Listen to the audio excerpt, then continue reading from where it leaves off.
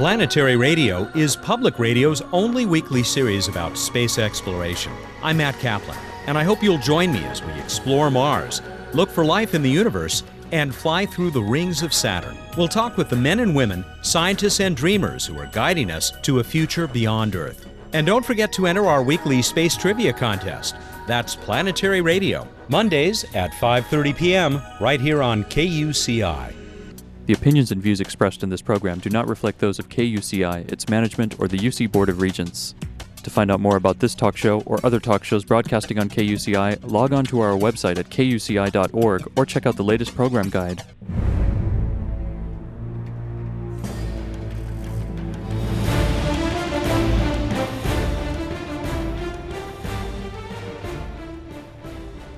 Good evening. You're listening to KUCI at 88.9 FM in Irvine and online at kuci.org.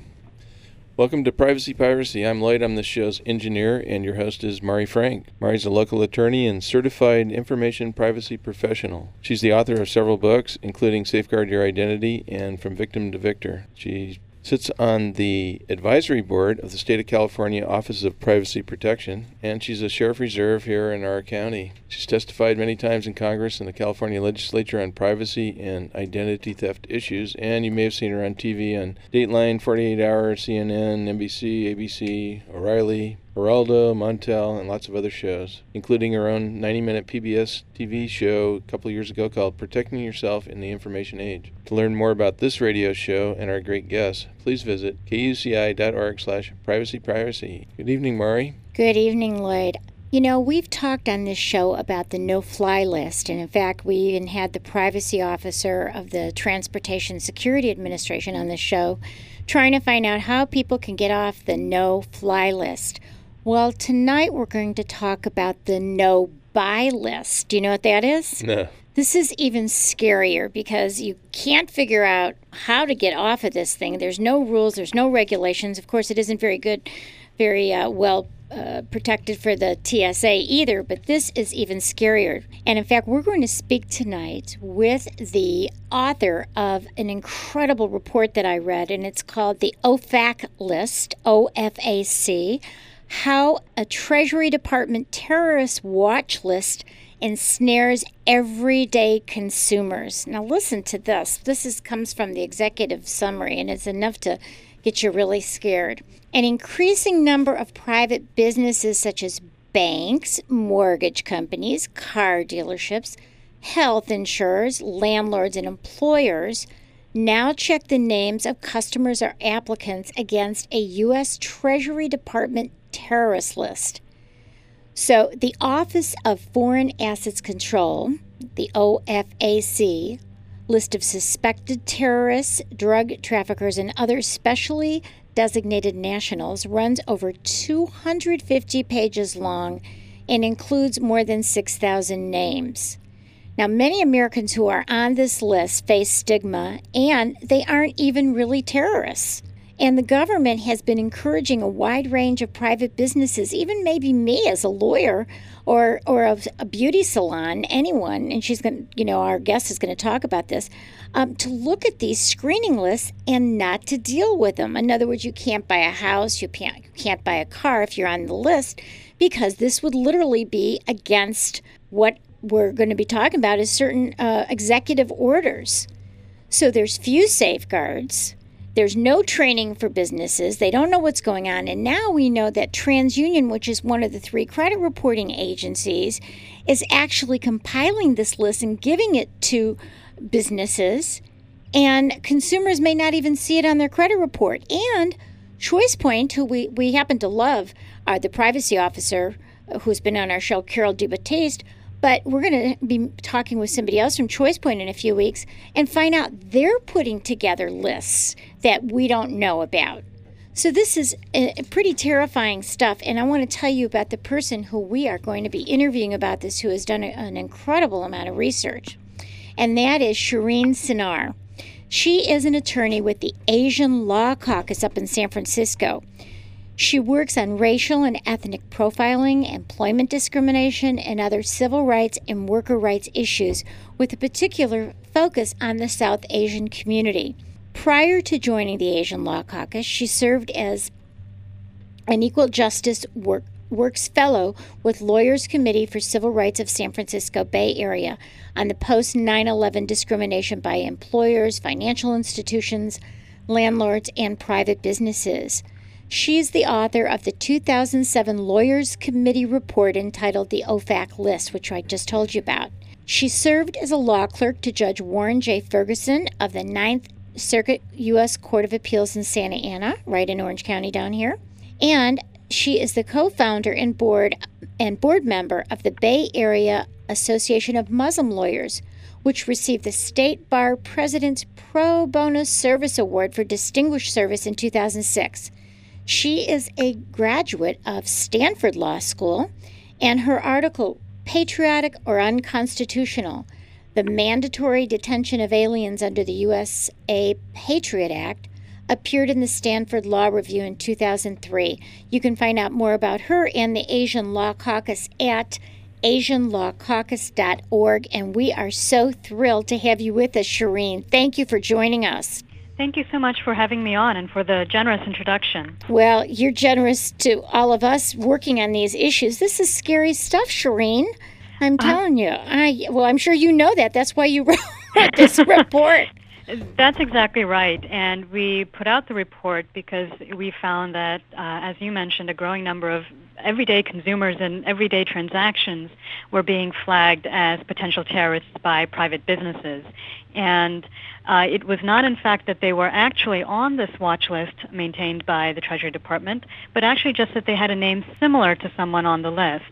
So you're actually talking about individuals who have no connection to terrorism, to drug trafficking, or to any of the other reasons for having this list, but just because their name happened to be similar, they ended up having transactions denied or at the least delayed at a range of private businesses.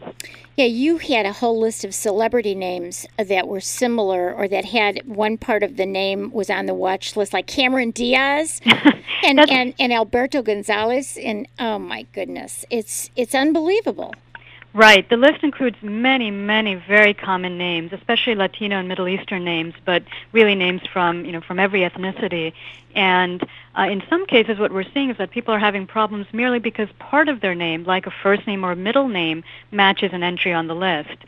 So that gives you a sense of just how widespread this problem can potentially be. Right. Now, you had a lot of different scenarios in here, real-life stories of what happened to people. And this was real scary. The first one that you had about Tom and Nancy Kubani just trying to buy a house. And here they are trying to buy a house, and then they're told that they can't buy the house. Right, and I think what's so notable about Tom Kabani's experience is just the fact that it was his middle name alone, Hassan, which is as common in the Arab world as a name like Tom, Dick, or Harry. It's really that common. And his credit report linked him with the son of Saddam Hussein purely because of that middle name. Apparently, the son of Saddam Hussein's alias was Hassan, and as a result, the Kabanis believe they had trouble getting a home loan. And we've had other experiences as well where individuals, their name is just similar to part of a name on the list, and as a result, they've had problems and faced a lot of stigma at car dealerships, at banks, and in one case, even at an exercise company where a couple was told that they couldn't buy a treadmill because the husband's first name was Hussein. It's unbelievable. I know we've had people call us about the TSA no-fly list. In fact, one of our neighbors, just a kid, 15 years old, can't get on a plane without going through a tremendous hassle, and they always lose his baggage. But at least he knows now and a little bit of what to do, and they can contact TSA. So we're going to be talking about what do you do if your name is similar. But let's go back and kind of explain really the origin of the OFAC list and the laws behind it. If you could start and give us that background, because I don't think people know about this list. Sure. The list was created not by a single law, so it's not the case that the Patriot Act or one of these laws that probably many of your listeners have heard of was responsible. It's actually a compilation of names from a variety, more than a dozen laws from the 1990s and to the present. One of the laws that was passed shortly after September 11th, or it was actually an executive order by the president that designated a number of individuals as suspected terrorists and banned financial transactions with them. Now, obviously, the purpose of that order was incredibly important to curtail terrorist financing, but the order was written in such an overbroad way that essentially all sorts of businesses, across every sector of the economy that have no nexus with national security or with financing of terrorism were, in a sense, encouraged to check this list. So I think the first concern about this particular law was the fact that it was so overbroad. So, literally by its terms, if you're an ice cream shop or, the corner deli, you're encouraged to check the list or you can get in trouble with the law. So that's one of the problems. And the second problem is the fact that there were very few safeguards put in place to protect civil liberties. So if you're going to have a system where you're encouraging people to check the list without those safeguards, it's really a recipe for civil rights problems. So let's go back and help me understand a little bit. Now, with an executive order, did that come out of, like you were saying, a series of different laws that were enacted to help protect from terrorism? So we've got, even way back when Clinton was in power as well, right? Some of the list started. Is that correct? That's right, and it's not even just laws having to do with terrorism. So, for example, in 1999, Congress passed the Foreign Narcotics Kingpin Designation Act, which was a law that expanded sanctions against international drug traffickers. And names from that program are now included on the OFAC list. And there was an executive order after September 11th that's responsible for a lot of the names associated with foreign terrorists. So essentially it's a whole range of laws. Some were issued by the president as executive orders, others were passed by Congress, but these have all led to more names being put on this list. Now, what about the Privacy Act that says that there won't be any secret lists, and secret databases? I mean, how does that interface with these, like the TSA list and especially with regard to the OFAC list that you've been studying?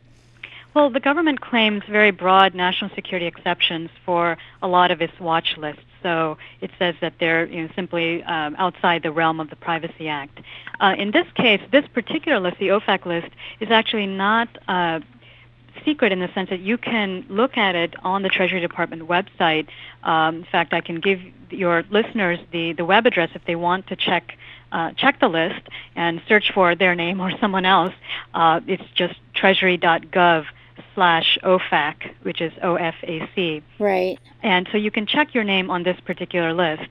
It doesn't mean that there's a transparent process for finding out how people are put on the list or for disassociating yourself from the list, but this particular list is publicly available.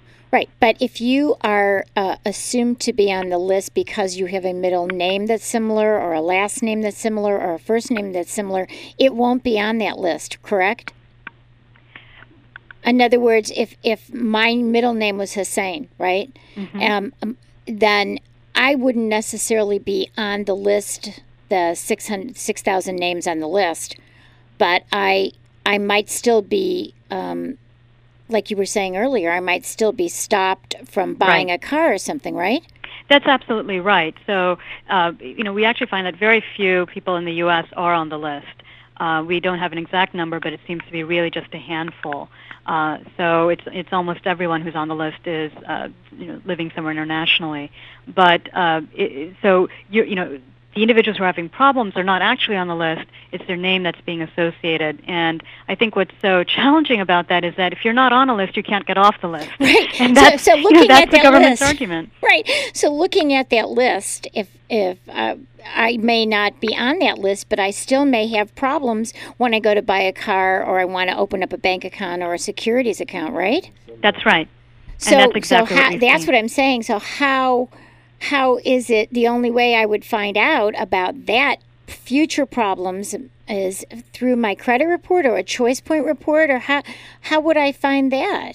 That's actually one of the problems. In some cases, what we're concerned about is that people who are being denied transactions, for example, say a landlord doesn't offer you an apartment and you simply think it's because someone else might have come in whom they offered it to in the meantime, you may not actually know that was the reason that you were denied a rental or a purchase. So in some cases, you may not know at all. For other people, they're told when their name is flagged, when they're at a business, and a salesperson might tell them, your name's on the list, we can't do business with you. And in some cases, the salespeople do know that there are false positives, that people may not be actually on the list, and they'll say, we need to know your date of birth so we can compare you to the person on the list. In other cases, salespeople don't even know that they need to verify additional information on someone, or there may be a name on a list that doesn't have any other identifying information. And as a result, if it's just your name that matches, they end up denying the transaction. Right. So, Shireen, let me ask you something. So let's say I go in to buy a car. Is one of the first things they're going to do, besides getting my credit report, are they going to have another access to a database like ChoicePoint that they're going to put my name in and it'll check it, almost like a credit score or something? Is that how they do it? That's right. It actually works both ways. Some car dealerships will just look at your credit report, and because increasingly credit reports, like a TransUnion report, have this information printed on it, that will give them both your financial history as well as OFAC information. Others will do a separate search through a separate computer software program that enables them to check the OFAC list. So let me see if I understand. So if there is a software program that they're using, whether it's through the credit bureau, TransUnion, or someone else, will it come back with possible? Will it say something like possible threat because it's a similar name? Is that how do they know? I mean, they don't have any duty to look further? Sometimes it's just the alert itself that comes up, so it won't have explanatory information about is this person actually the individual on the list or not.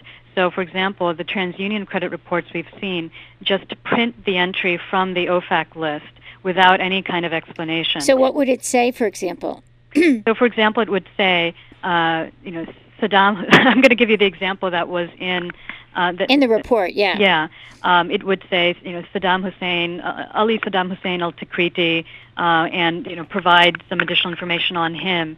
If there is a date of birth or a place of birth, that might be included in the entry, and so it may be a couple of lines worth of information on this individual.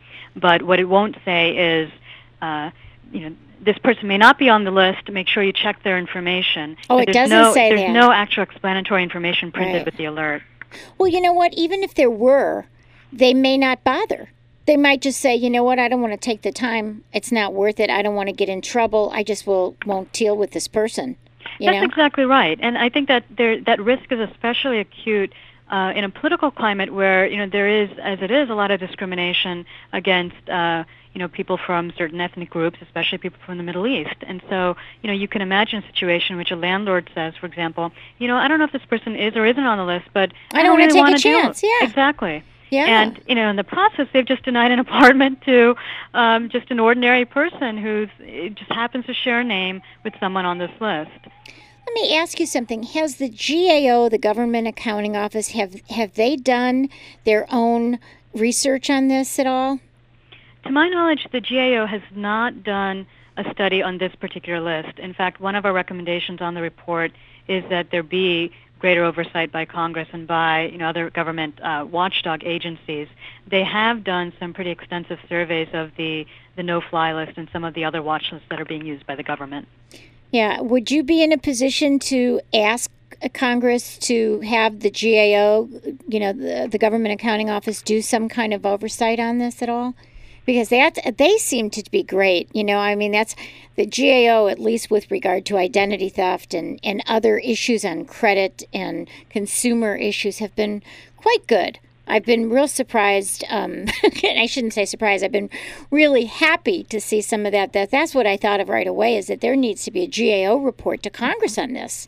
Right, and we have asked for congressional oversight. I think having the GAO or the Inspector General or other watchdog institutions take a look at this would be really important.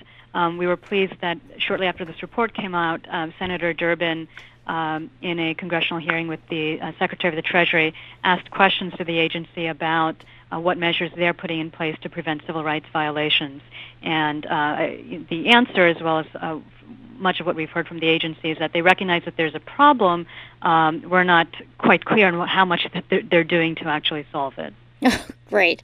Let me introduce you again. We're speaking with Shireen Sinar. She is an attorney with the Asian Law Caucus, and she prepared a report that was fascinating that I read about a month ago or so, and I thought I have to have this brilliant woman on. It's called the OFAC List, How a Treasury Department Terrorist Watch List Ensnares Everyday Consumers. We're talking about a no-buy list. In other words, people are being denied a house, an apartment, investments, etc., anything, right? I mean, really, any kind of economic opportunity unfairly when they aren't even on this watch list, but their name might be similar. So can you give some real-life examples? I know we talked about the one with the mortgage. Can you give some other examples that so people could really understand how it could happen to them? Sure. Here in San Francisco, a U.S. citizen, a woman who is originally from Mexico, went to buy a car at a local car dealership, and everything went fine. She found a car that she liked. The sale was almost complete. They, in fact, handed over the keys, and at the last minute, they told her, "Sorry, our computer is frozen. We can't sell you this car." And so she was surprised, but let it be. She went home, called the next day, and they said, "We still can't sell this car to you." And so at this point, she became alarmed that there was something out of the ordinary. And so she went into the dealership to find out what the problem was. And when at some point they told her that it's because your name is on a list, and she protested, saying, "That's not me. I have no connection to narcotics trafficking or to anything else." And they began accusing her and asking her, "What are you trying to hide? Why are you not being cooperative?" And so she felt incredibly stigmatized. Not only was she not permitted to buy this car, but then she was subjected to sort of inquisition by a salesperson at a car dealership. Ultimately, she, several days later, she just decided, I don't want this car. This place doesn't deserve my business, and went elsewhere. But this type of experience is fairly common. Another experience I mentioned a few moments ago involved something even more ordinary, which is a treadmill. A couple trying to buy a treadmill from an exercise company was told that they couldn't make the purchase until the husband was cleared. And so they literally had to wait 72 hours while they checked him. And the only reason they were told is that his first name was Hussein. Unbelievable. So we've got some names here like Muhammad Ali is close enough to be on the list, George Lucas, Paula Abdul, Jennifer Lopez. Then we talked about Alberto Gonzalez, but I love this one, Nancy Patricia D'Alessandro Pelosi. Nancy Pelosi is close enough to be on this list. So you had said before that if you go to www.treasury.gov/OFAC, OFAC, you can see if your name is on there. But the truth of the matter is you may not be on there. So you could find out if your name is on there. But if you keep getting stonewalled when you go to buy a car, what can you do? One thing we would advise people is that if you feel or suspect that this may be a problem for you, request a copy of your credit report. And this is not a complete answer to this because, unfortunately, what some credit reporting agencies are doing is not putting on this alert on credit reports that they send directly to you, but they're providing them to the reports they provide to businesses. So the next step is that if you do apply for a loan, and particularly if you're denied, but even otherwise, you can also ask that business to show you the copy of the credit report that they received from the credit agency. And that copy may have an OFAC alert if you have a common name that might be associated with somebody on the list. For years, I got to tell you, absolutely, I've been testifying in Congress regarding credit reports with regard to identity theft as well. And Shireen, I have said that the consumer should be provided an exact copy of what the commercial entity gets, because even for victims of fraud, there are things on there that they don't understand why they are having problems, and it doesn't appear on the consumer report, it only appears on the commercial report. And so this is another important reason why we should be able to get copies of whatever the commercial report says. And why shouldn't we? I mean, the reality is that they have so many merged files that they don't want to show us that stuff is appearing on our credit reports for commerce that includes other people's stuff. Mm-hmm. And this is a perfect example of it might be blocked, and you might not see it because it's hidden. Mari, that's absolutely right. And I think it's particularly stunning when you think about the purpose of the Fair Credit laws that were enacted. And Congress realized that many Americans were losing out on opportunities merely because credit reporting agencies were providing incorrect information or outdated information and so forth on their credit reports. And so the purpose behind those laws was to provide for transparency so people had a chance to change these mistakes. And unfortunately, that's not happening. Exactly. So has the Asian Law Caucus actually filed any lawsuits in these cases? Is somebody actually filing under, for example, if this isn't showing up in a credit report against TransUnion, are they filing? I thought I saw something actually, an FCRA case for not revealing this OFAC stuff. Am I correct? Or yes, you are actually. This is a case that private lawyers in Philadelphia actually recently secured a judgment on against TransUnion, and that case involved a Latina woman. Her name was Sandra Cortez, who again tried to buy a car, and her credit report flagged her as being someone else who was on the OFAC list. And the car dealership threatened to call the FBI. It was an ugly situation. Embarrassing. Oh my goodness. Incredibly embarrassing. And for months she tried to get this information removed from her report. The credit agency continuously refused, and ultimately relented only when the lawsuit went forward. So she received quite a judgment in compensation for her suffering as well as punitive damages, because I think the jury really realized that if this can happen to her, it can happen to anyone. The credit reporting agencies have to be held responsible. And they have a duty to correct. So if you dispute some aspect of your credit report and say this isn't me, whether it's fraud or whether it's an OFAC list entry, they have to investigate within 30 days. And if they can't verify it, then they have to remove it. So if her real name wasn't on it, and they couldn't verify that was her, and they kept it on there, then they are in violation of the Fair Credit Reporting Act, and that must have been what happened. Am I correct? Well, that's absolutely right as far as our position on it. But surprisingly, the credit agencies have actually disclaimed any responsibility, and both in that case as well as we were assisting, the Lawyers Committee for Civil Rights was assisting the Cabanis in trying to get that OFAC alert off Tom Cabani's credit report. And initially, they really resisted, and they essentially said it's not us, it's the government, and we're not responsible for removing this information. So if anyone is having this problem, to your listeners, I would say that you should most certainly protest and dispute that information and call them on it. But you may find that initially the credit agencies are reluctant to actually do it. So if it's a government list that has it, but you can actually see that at that website. Okay, if you can actually go to the website, which is that treasury.gov/OFAC, and your name isn't on there, and you provide that to the credit bureau, that's still not good enough to get it off if it's not really on there? Well, amazingly enough, what they argued is it's not actually a credit report. They made a number of really incredible arguments about how even if it's printed on your credit report, it somehow technically doesn't fall within that definition. Well, if it applies to your character, yes, it does, because a consumer report under the Fair Credit Reporting Act, includes anything that affects your character. So if there's a lien, by the IRS on there, that's considered. If that's erroneous, they have to take that off.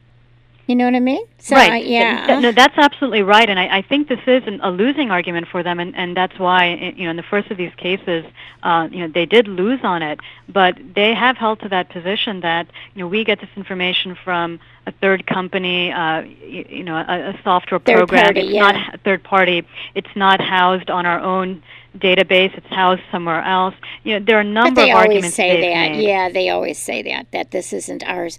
They used to say that even with the creditors. Well, if the creditors are saying that, for example, if a person's a victim of fraud and they claim that it's fraud, and they do what they're supposed to do, and they complain to the credit bureaus. The credit bureaus have to remove it within 30 days if it can't be verified by the credit card companies. You know what I'm saying? They just have to remove it. So if it's not verified, they have to remove it. And if it is verified, even when there's a police report, then they still have to remove it. So it looks like we have to do something like that to get some of these laws, at least under the Fair Credit Reporting Act, to include this, because anything that appears in your credit report is going to affect your character.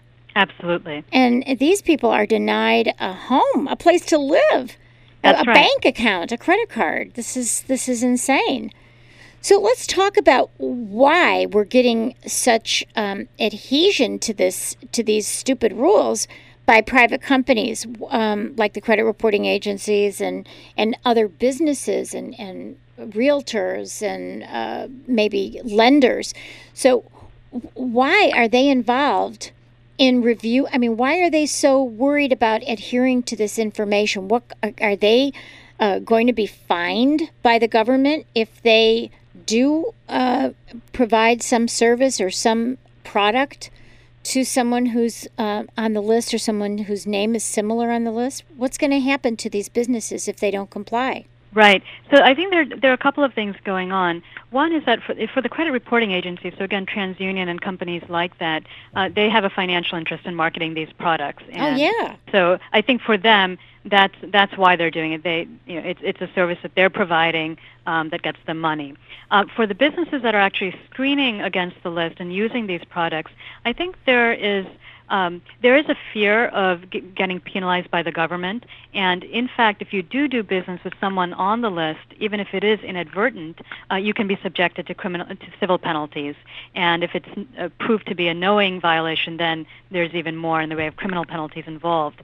So let me ask you. So let's go back to that. So in other words, if you didn't check that list and you did business with them, let's say you rented an apartment to somebody, and you didn't check that list. You saw their credit report and you didn't see it on their credit report, let's say, or you didn't check their credit report. And so you did that for negligent renting to someone who's on that list or that appears similar to that list. You can be fined. How much? That's right. The fines vary, but per violation, it depends. The reason it's hard to put a single figure to it is that each of the many laws that are the basis for this list have different amounts. So, there are some laws in which, the penalties are many millions of dollars for violations of those laws. It depends on each particular prohibition. But the companies are scared of this happening, and so that's why they're going ahead and checking the list. And I think from our perspective, it is ultimately the government's responsibility. There are businesses that are misapplying the list. They don't really know what they're doing. They're victimizing innocent people. But the primary responsibility lies, we think, at the door of the government for creating a system that is this overbroad, for encouraging screening in industries and circumstances where there's little nexus to national security, and not providing any safeguards in the process. Right. So it's so ambiguous. So a business, let's say they know that they better do this. Let's say their attorney said you better screen this list because you could be, liable for damages. So they screen the list and they don't even have any guidelines. That's right. That's right, and they don't have guidelines as a whole, and then certainly often the frontline salespeople who are conducting the screening, they may or may not have been trained. So the mistakes and the potential for abuse can happen at many different levels. I also wanted to mention that while there are severe penalties for inadvertent or for transactions with people on the list, the actual risk seems to be rather low for most businesses. And again, I go back to the fact that very, very few of the individuals on this list are even in the U.S. Right. So if you're in the corner deli or the exercise store, your chance of actually encountering someone on this list is incredibly minute. Right. So I think there's a lot of almost paranoia and lack of understanding too, that's leading businesses to do this screening when the actual chance of not complying with the law or ending up doing business with someone on the list is very small. You know, you brought up about the nexus to actual terrorism. Let's talk about that. You know, what is the trade-off? I think in the name of security, we have been subjected to a lot of civil rights abuses, you know, since 9/11. And obviously we want to protect the security of our people, but we want to do it in a way that's really working. So let's talk a little bit about more. With the concern for terrorism, what is the trade-off on these lists? Is there really a trade-off that's worth it? Well, I think whenever you have a watch list, there's a potential for abuse because you're linking consequences to name similarities. But there are I think the range of circumstances in which watch lists can be used vary greatly. So, for instance, while most of us would agree that perhaps in certain high-value financial transactions, if the government has determined that there is a clear risk of terrorist financing in particular circumstances, having some sort of screening program with clear checks and balances to prevent civil rights violations may be appropriate. Right. But when you have a list like this that's being essentially unleashed across the economy without it being linked to demonstrated nexus to terrorist financing, which is the actual purpose or intended goal of the list, then you have a lot of situations where you're not gaining any benefit to national security, but you're in the process victimizing people's rights. So, right, again, and then it also dilutes. and then it also dilutes the FBI and whoever else is investigating these. It dilutes their ability to really focus in on the important terrorist activities. Absolutely. Because there's so much diversion for all this stuff that's really non-existent. Right. You know, I mean, if you're really, like you said, if they're very clear about high dollar transactions that could be very dangerous or big money laundering for drug groups from Colombia or something, okay, that does make sense. But there is because there's such a lack of guidelines.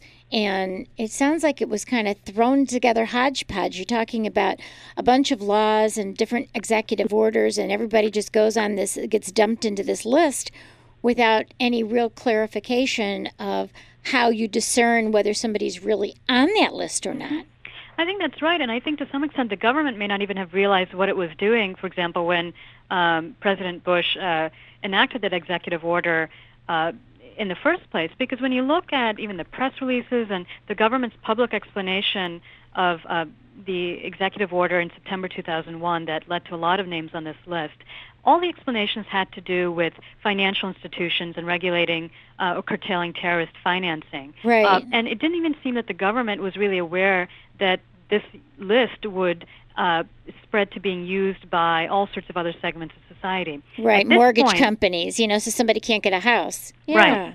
Right. And the Treasury Department, I think, is responsible now for encouraging even employers to check this list. So, it's getting quite widespread, but I'm not even sure that initially when the executive order was passed, they realized just how widespread use it would ultimately end up having. What a great power they've achieved from this. And, it's who is in charge of this list? I mean, who is in charge of this program, this OFAC list?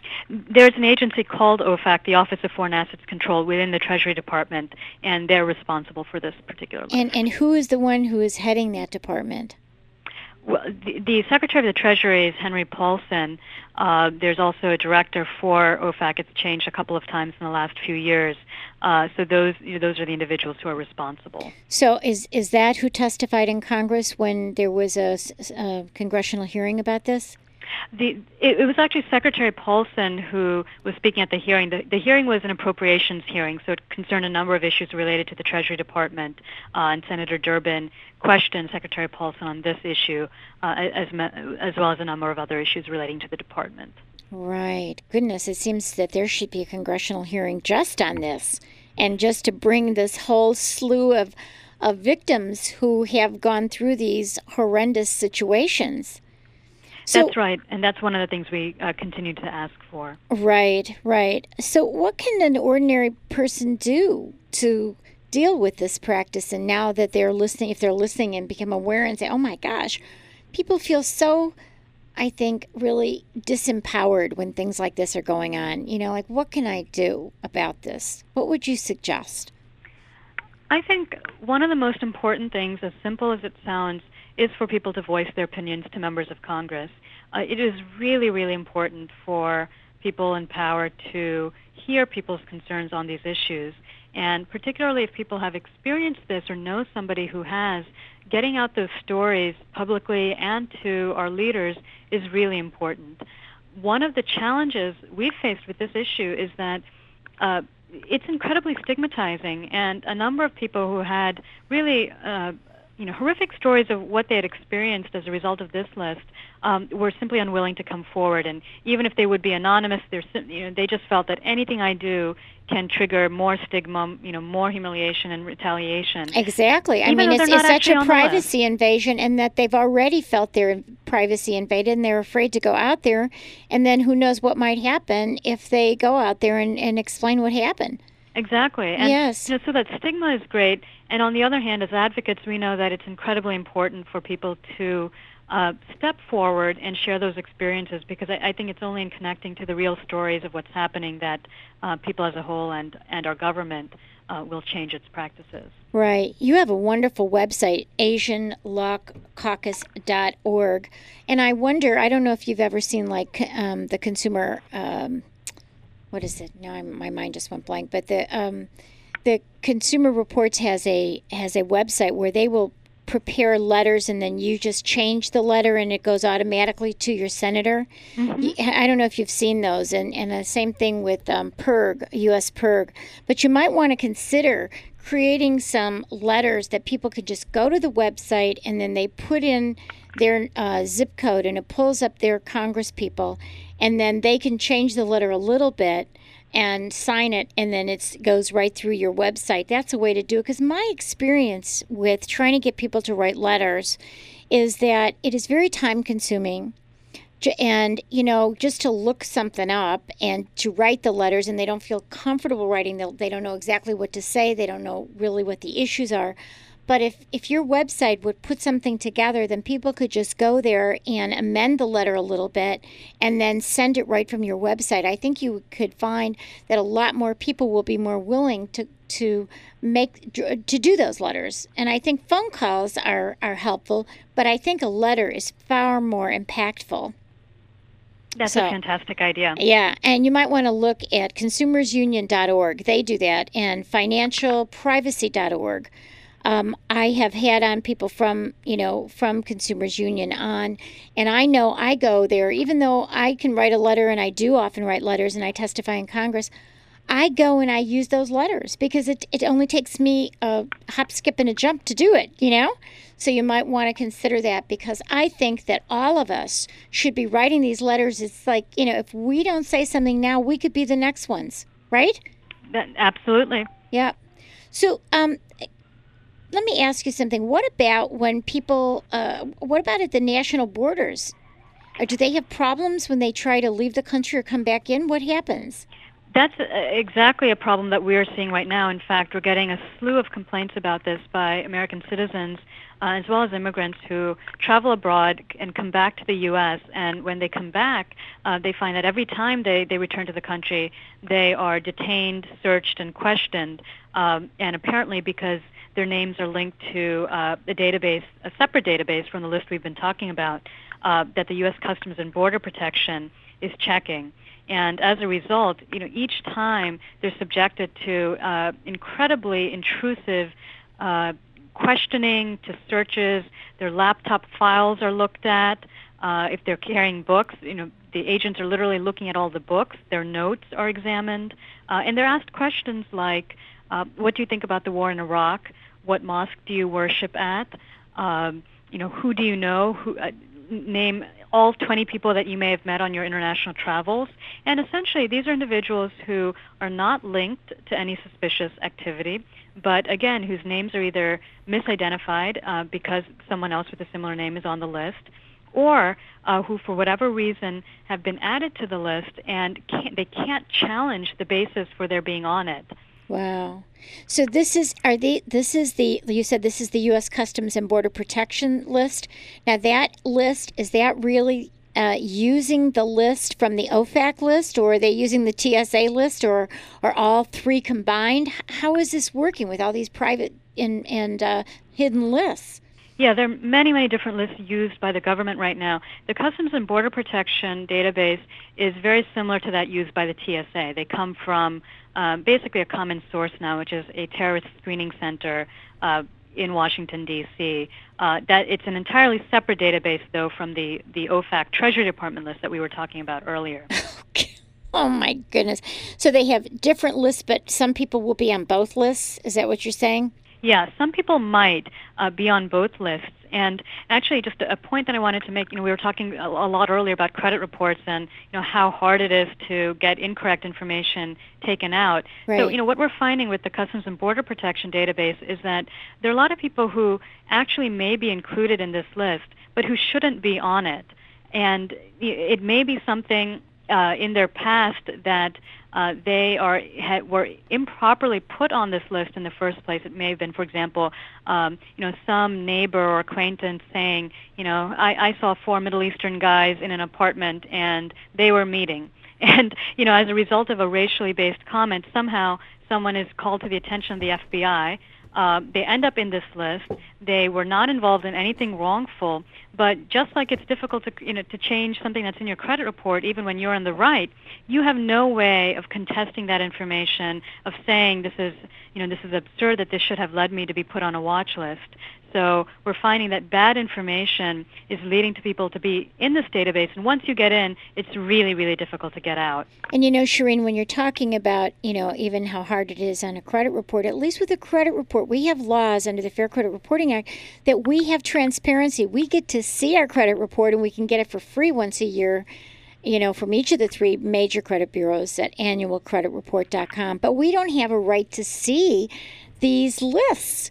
You talked about the Treasury list, but do we have a right to see this Customs and Border list? No. So it's not transparent. So you don't even know what's on there. Right. And the same thing with the TSA. You can't see the list. Absolutely. And you don't know why you're on there, and it's hard to get off. I mean, we're getting more and more databases, and we're speaking with Shireen Sinar, who is fascinating. She is an attorney with the Asian Law Caucus, and she wrote a report in March of 2007 that I read recently. It's called the OFAC List, How a Treasury Department Terrorist Watch List Ensnares Everyday Consumers. And this is actually called the no-buy list. We've had the no-fly list. We got the no-buy list. And then we have this other one, no come in the country list. I don't know. We have to make a way to make that rhyme too. No fly, no buy, no whatever. But so how about these? So we have all these false positives, right? Of people being mistakenly linked on the list. And then I bet we have false negatives where people might be getting in that shouldn't be getting in, but they're assuming somebody else's identity, so they get in. That may be happening, and I think it goes back to something we talked about earlier, which is that when you have overbroad screening measures like the ones we're talking about that aren't narrowly focused enough to deal with the actual threats, you're really in a position where you're not focusing on the actual threats you should be looking at, because you're scattered and your attention is scattered on a lot of people who shouldn't be. And when you think about 9/11 and a lot of this, really the paranoia and the fears, and some of them are really legitimate because we all want security after 9/11. But if you think about the 9/11 terrorists, over half of them had committed total identity takeover. All right, and then the rest of them had false documents that they were using that weren't in their name. And so if you're going to do everything by name, that may not be the answer, because people can commit identity theft so easily. That's a really good point. Yeah. So what do you advise people to do if they're having a problem at the airport or at the U.S. border? What kind of advice can you give them? I think one of the most important things is for people to reach out to members of Congress. And I know that sounds like, well, how is that going to help me right now for my immediate situation? And I think, I can't stress enough how important it is that we have a political solution to this, because quite honestly, if you try to, people often go to lawyers for solutions, and they say, okay, well, let me sue the government. I'm not on any list. I'm having these problems. Fix it. And really, it's going to take a broader systemic policy change to really solve these things. So that's the first point. The second point is with problems at the airport, there is now a program that the Homeland Security has set up. The website is www.dhs.gov/trip. And the government has set that up supposedly in order to enable individuals who are repeatedly having problems while they're traveling to make a complaint about it. And the government says it will reassess their inclusion. Now, there are very mixed reviews for this program. A number of people have done it or gone through earlier versions of the same program and said it hasn't helped. But for some people, it may have a benefit. So that's another option for individuals having these travel problems. When you talk about having a political solution, what I've learned in my old age, and you probably would agree with me, but you're younger, is that, being a lawyer for all these years and seeing how, yes, there are some really important things that happen through litigation, but I think the faster way to go is really to get a lot of publicity so everybody gets embarrassed and then they have to do something. If it's on 60 Minutes or if it's on our little show, at least we're bringing this to the forefront. I'm sitting here with Lloyd. He didn't know about the OFAC list, right? So we're at least enlightening people. And the more we enlighten, the more we get some media coverage about it, the more that's going to put pressure on these politicians. And then they'll call for hearings, just like your report initiated some real movement. So, I applaud you for that report because that got people looking at it and someone like me to say, hey, come on the show. So let's talk about some of the great recommendations that you had. You have a whole list of them here. You want to go through some of these? Sure. One of the things that we have asked for, as we mentioned earlier, is congressional oversight over the program. But more specifically, we'd like to see OFAC screening prohibited in circumstances where there isn't a compelling and demonstrated link to national security. Right. So this goes back to the idea that where there's no nexus, you shouldn't be screening at all. And then even if screening does continue in some limited sectors of the economy, there must be clear safeguards in place. So you need any businesses that are doing this type of screening need to have mandatory training on the potential civil rights violations and how to avoid them. You need to have the vendors of these OFAC screening softwares and the credit agencies held accountable for mistakes in their products or overbroad flagging of innocent consumers. Right. And you need a way for individuals to obtain redress if they have been mistakenly flagged as being on a list. And you have to have that transparency where they can see it because they can't get any redress if they don't know what they're on there. Absolutely. Yeah. Go ahead. You have many. I'm sorry, I didn't mean to interrupt you. Go ahead. Oh, that's fine. That covers some of the important recommendations to for both the screening itself to be limited and then for accountability to be brought to essentially each level at which the screening has taken place. So whether it's the private vendors of the software that are creating these programs that are then being used by businesses, or whether it's the businesses themselves, we'd like to see measures to bring safeguards to each of those levels. This really is interesting because this relates to what we've been talking about so many times on this show, that we have a Fair Credit Reporting Act that really applies to the credit reporting agencies and the whole credit issue and the credit report. The real scary stuff is that we have data brokers that are out there that buy these various lists or compile their own and sell them to the government, and there's no oversight for those when we're talking about LexisNexis or ChoicePoint or Axiom. They're, except for the minute area that is, the oversight of the Fair Credit Reporting Act, really and truly there is no oversight for data brokers. And the data brokers can sell this information as well. I think that's right, and I think what's particularly scary is that they evade a number of controls that are put in place. So, as you said, they may not be covered in some cases by the Fair Credit Reporting Act. At the same time, because they're private entities, they're not covered by the Privacy Act and the other rules that bind government in its data collection. So they're kind of, they're in the middle, and they can do a lot of things, collect a lot of information improperly without the safeguards that apply to credit agencies or the government itself. Right. That's the whole idea of transparency. You and I don't know what are on all of these background checks, right? And we don't necessarily, California, we have better laws than the rest of the country, but there should be, in my view, when anyone does any kind of a check on you, I think you should automatically get a copy of what they've gotten, whether it's a credit report or a background check or a screening check. Anything that if they use a software other than TransUnion to see if you're on some terrorist list, you should be able to get a copy of that right away. Right. But I agree. that hasn't happened. We only have, how much time, Lloyd? He's given me a sign. Okay, we have a few more minutes. I want to, since we're sitting here on the campus of the University of California, and there are many people who are interested in these issues and concerned.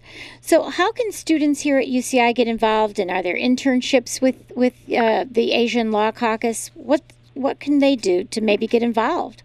We do have internships both in the summer and during the semesters for college students as well as law students. So we as a nonprofit, we really depend on and get a lot of value from the students who help us with our projects. So they should go to asianlawcaucus.org if they're interested, right? Right. They can go to our website. They can also call us directly at 415-896-1701. But they can certainly find out all of our information from our website. And we have a lot of business people driving by. This is 5 to 6 p.m. dinner time when people are going home. What should businesses do if they're worried about having to screen and they're worried about potential employees and dealing with these issues? What should they do so that, they're kind of caught in the middle? Let's say they want to protect civil rights and they want to protect their potential employees and their customers and their consumers, but at the same time, they don't want to get fined by the government. So what should they be doing? I think businesses, first of all, should not overreact to the concerns about compliance leading to penalties by the government.